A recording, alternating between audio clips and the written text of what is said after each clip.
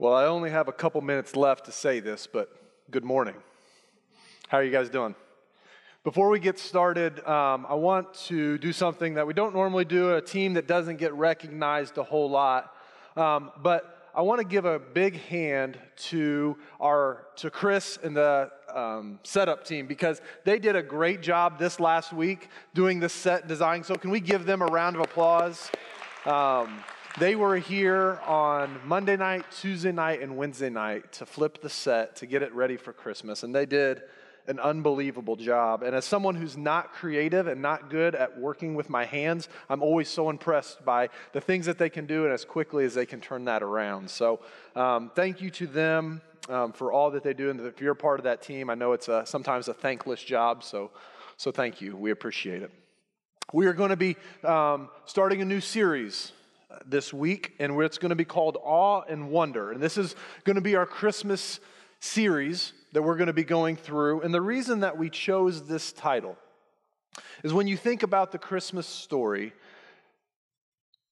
to think that Christ and God came down from heaven, put on skin, and chose to walk among us to show us the best way to live and to ultimately be our sacrifice, just the awe that's around that. And Trevor's going to have an opportunity to talk about that next week, a little bit of just how unbelievable and the miraculous thing that is that Jesus was born.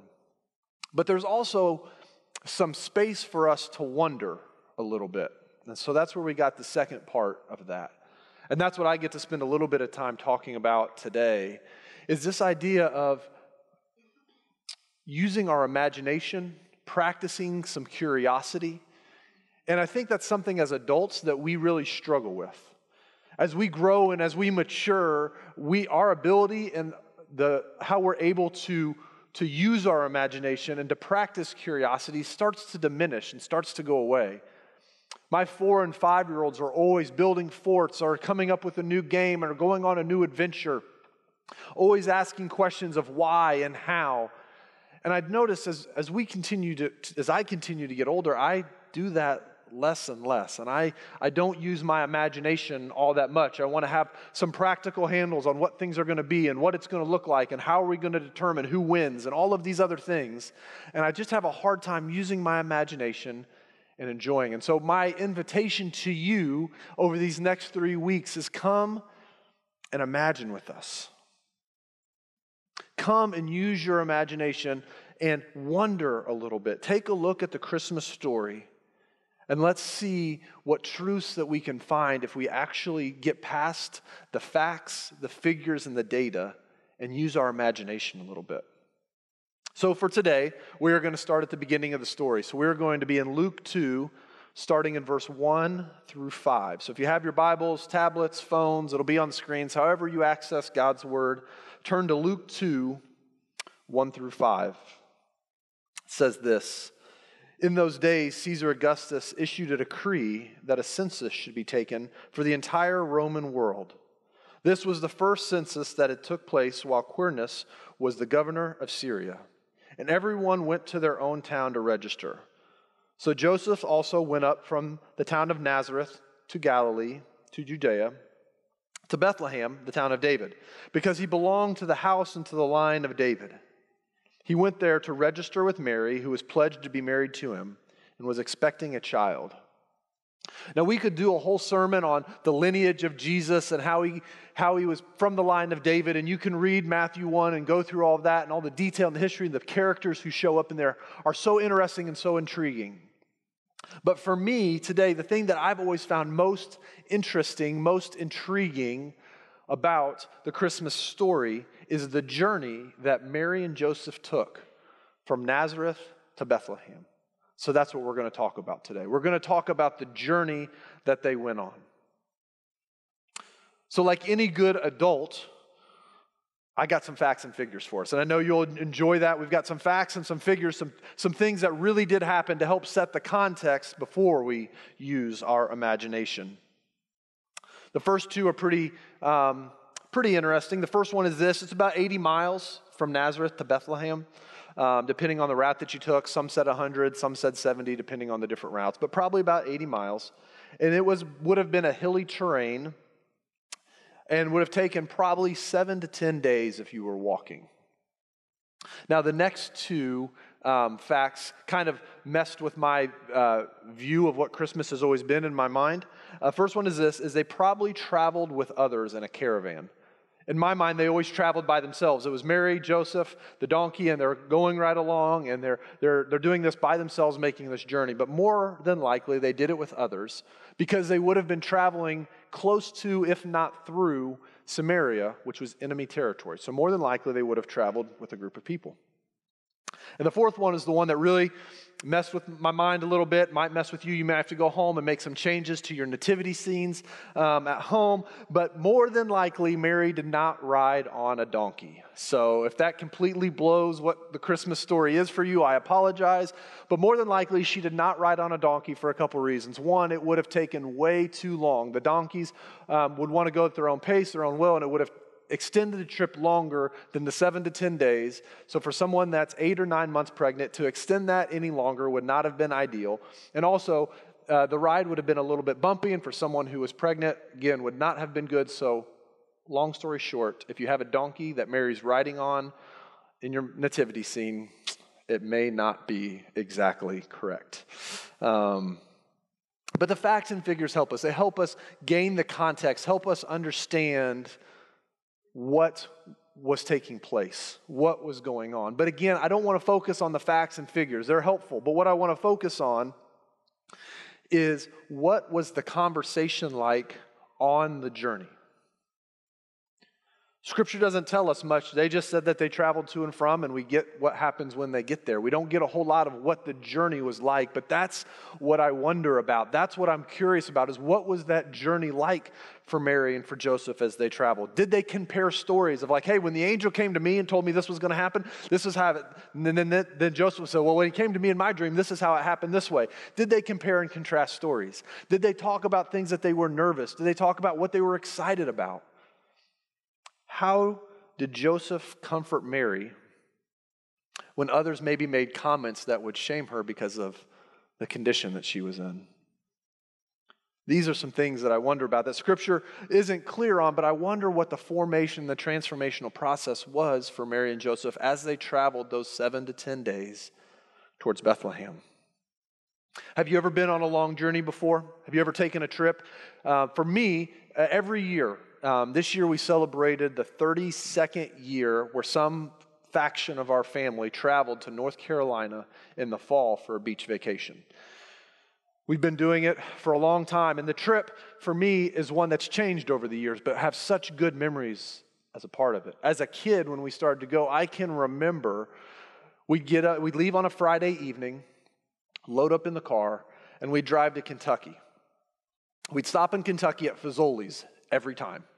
We'd stop at Fazoli's, we'd eat dinner, and then we'd change into our pajamas of the things that we were really going to travel in through the night. We'd hop in the car and we'd start driving. And then I can remember little things like, we had to travel with our seatbelts on. So I would try to sneak the seatbelt off, like push the button in, then pull it up so it didn't click when you did it, However I could do to try to secretly get my seatbelt off so my mom wouldn't notice and I could sleep a little bit better. I could remember my sisters always trying to put their legs on top of mine and us fighting for leg room to where we're going to be so we could try to get as comfortable as possible. I can remember trying to sneak in some snacks that I would sit in the back seat and try to open again without mom and dad hearing. These were fun memories, but the thing that I remember most is I remember waking up in the middle of the night, and when we would be driving, and sometimes it'd be through some bigger cities, just looking at the lights at night. Looking at the street lights as we're driving through, the road is pretty much empty, and we're driving through, and I remember looking at my dad who was driving the car, and I can remember feeling so safe and so secure and that everything was going to be okay. And I also love the fact that I was up at 3 o'clock in the morning and they weren't telling me to go back to bed, right? This was a fun part of the journey. Well, now that journey has changed a little bit. And one of the other things we did that I forgot to mention here is we would also stop at McDonald's for breakfast. And that was a big deal because we only stopped and ate breakfast at McDonald's on this one trip. So McDonald's breakfast was a luxury for us. Then so for us, that was a huge part. When my dad would sleep, we'd go in, mom take all 4 of us kids in, and we'd get breakfast, and then we'd hop back in the car and arrive sometime mid-morning. But those were our traditions. Those are the things that I look back on fondly, that not only did I enjoy our beach vacation once we got there, but I enjoyed the process of getting there. And now I'm the one that's driving the car at 3 o'clock in the morning, looking back at my kids in the rearview mirror as we're making this journey that I've taken for 32 odd years or so. Seeing them wake up, see the lights, establishing new traditions of where we're going to stop for dinner, where we're going to eat breakfast at the next morning. We're starting to do that and starting to hopefully to help them enjoy the journey and the process of getting to the destination. So why do I ask this? Why is this part of the talk this morning? Because I think, for the most part, as Americans today, as North Americans, what we do is we have our mind set on the goal and the destination of where we're going. But we don't spend time to think about the process to get there. We want to get through it as fast as we can, as quick as we can, as easy as we can. We live in a microwave society that doesn't want something to take a long time, but we want to get through as fast as possible. And we have a goal in mind. We need to be goal-oriented, and this is our goal, and this is how we're going to get there, and this is my plan, and blah, blah, blah, blah, blah. And we don't stop and notice what's going on around us. We don't enjoy the process of getting there. That's why the process of Mary and Joseph and the journey that they took to get from Nazareth to Bethlehem for me has always stood out. Because I think that there is something that God wants to do with us while we're in process, while we're on the journey, a work that He wants to do in our lives. And sometimes we need to pay attention to that.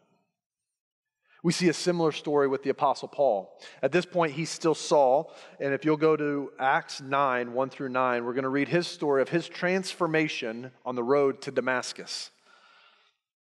It says this: "Meanwhile, Saul was still breathing out murderous threats against the Lord's disciples. He went to the high priest and asked him for letters to the synagogues in Damascus, so that if he found any there who belonged to the way or who were followers of Jesus, whether men or women, he might take them as prisoners to Jerusalem. As he neared Damascus on his journey, suddenly a light from heaven flashed around him. He fell to the ground and heard a voice say to him, 'Saul, Saul, why do you persecute me?' 'Who are you, Lord?' Saul asked. 'I am Jesus, whom you are persecuting,' he replied. 'Now get up and go into the city, and you will be told what you must do.' The men traveling with Saul stood there speechless. They heard the sound, but did not see anyone. Saul got up from the ground, but when he opened his eyes, he could see nothing. So they led him by the hand into Damascus. For 3 days he was blind and did not eat or drink anything."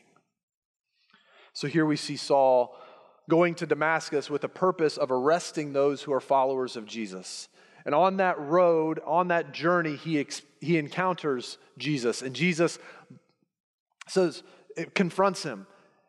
And he has this unbelievable experience. But what happens when he looks up? He comes up and he's blind and he can't see. The whole trajectory of his trip, of his mission, changed. His destination looked different. And what I'm curious about is in those 3 days that he sat blind and as he fasted, what was going on in his heart and mind? What was God doing in those 3 days? Because you got to think about this. Saul was a very goal-driven person. He had been very successful growing up in the synagogues and was a Pharisee. And here he's sitting and he doesn't know what's going to happen. He was not promised that he was going to get his sight back. He was not promised of the future. He had no clue what was in store with him, but he had to sit for 3 days and wait till finally God sends Ananias to heal his blindness, but then also to kind of tell him, this is what God has for you. But what happened in those 3 days where he had no clue when his life got turned upside down? Same is true for Mary and Joseph. You know, you think about it, they're traveling to Joseph's hometown where he probably has family. But in the story, we don't ever hear about him stopping by his family's house to see if he could stay with them while they were in town. No, probably because of Mary's condition and the nature of their relationship, they were not welcome to stay with family. So their first option was an inn. And I'm sure, unlike us today, we would have our room booked. We'd have make sure we got the early check-in, we got the free continental breakfast, all of these things. They did not have those promises as they were traveling to there. And I'm sure it wasn't in their plan to have a baby in a stable that night. And I'm sure even once that baby showed up, or as they were thinking what it was going to be like to be the earthly parents of the Son of God, there was a lot of mystery. There was a lot of unknown. They didn't know what their future was going to hold. And the same is true for us today. We don't know what tomorrow is going to hold. We may be in the middle of a storm right now, and we do not know which way to turn. It may be a relationship that's gone awry. It may be a diagnosis that you or a loved one has received. Maybe it's a job interview that you're waiting for, or a career change. I'm sure in a room this size, there are numerous stories of things that you are currently going through, and you don't know what the destination is going to look like or what it's going to be. And my encouragement to you is this, to all of us, to pay attention to what God is doing in your heart and your mind right now while you're on that journey. How can we rejoice? How can we worship with the knowledge that God is in control no matter where you find yourself? As we sang earlier, one of his names is Emmanuel, which means God with us. So we can rest assured no matter what we're going through that God is with us through that process. He wants to journey along with us. He wants to teach us. He wants to transform us. He wants to travel along with us as we go. We are not meant to do it alone. In Psalm 138, David writes this, "Though I walk in the midst of trouble, you preserve my life. You stretch out your hand against the anger of my foes, and with your right hand you save me. The Lord will vindicate me. Your love, Lord, endures forever. Do not abandon the work of your hands." We also get this from the Apostle Paul, which I wonder if he's recalling back to his 3 days when he was blind. When he writes to the Philippian church, he says this, "Be confident of this, he who began the good work in you will carry it on to completion until the day of Christ Jesus."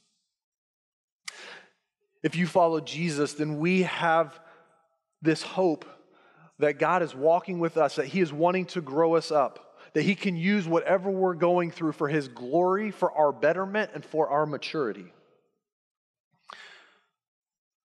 If you remember a couple series ago, we talked about being whole, and Daniel talked about what it meant to have a whole spirit, be whole in spirit. And what he talked about there is that as humans, we were created with a spirit. We were created individually with our own spirit, with our own will. And when we decide to follow Jesus, it is a lifelong process of removing our spirit and allowing the Holy Spirit to come in and have more reign, rule, and control over our life. And it's a process. It's not something that happens instantaneously. Can I get an amen that it is hard to walk as Jesus wants us to walk?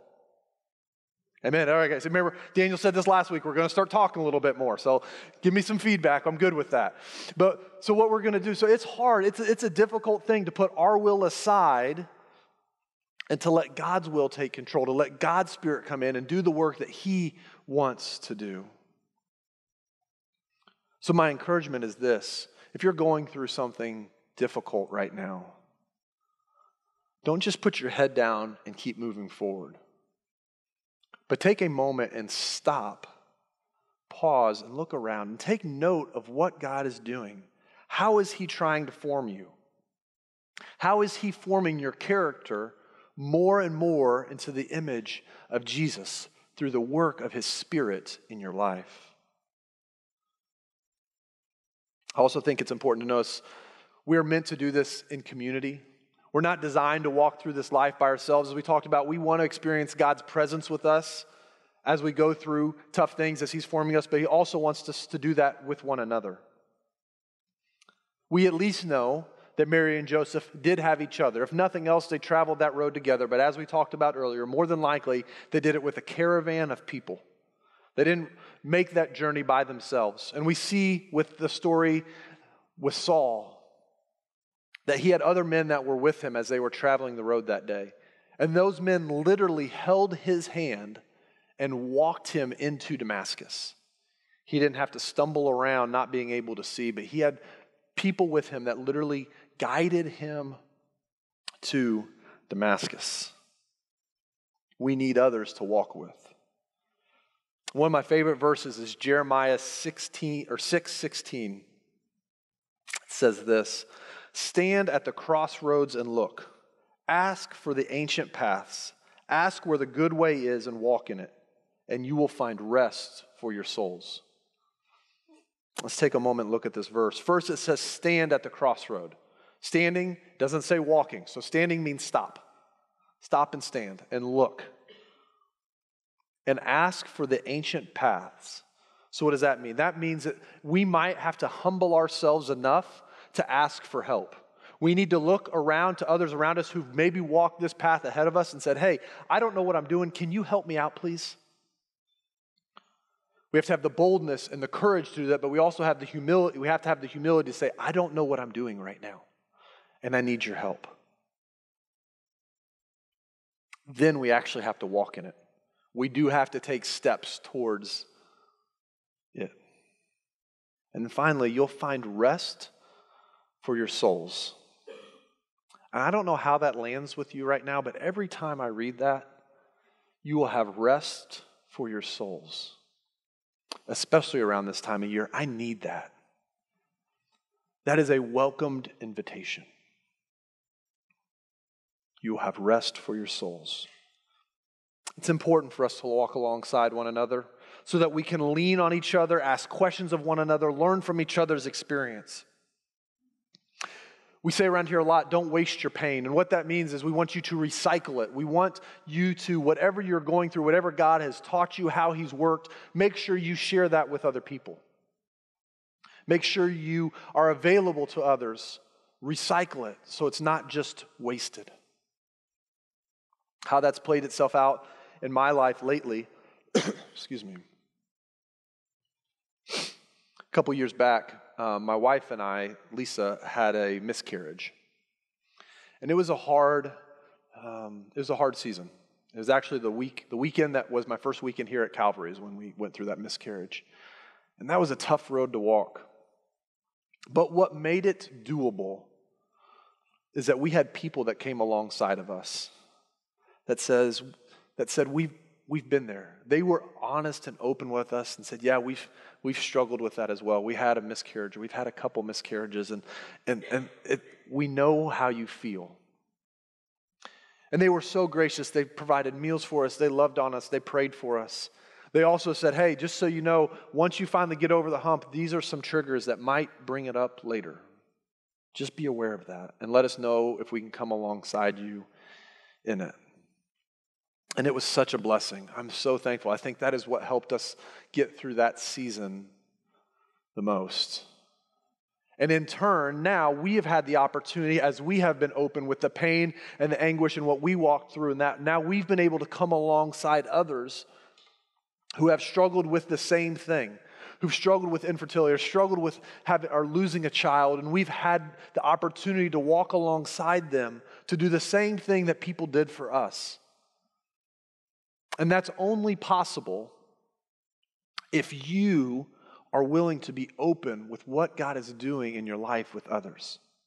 If you feel like you have to carry that all yourself, that this is the burden and the load that you have to put on your shoulders and walk through, and you have to do that by yourself, and you don't allow anyone else in to help you, then you're choosing to walk this road alone. But that's not what was meant to happen.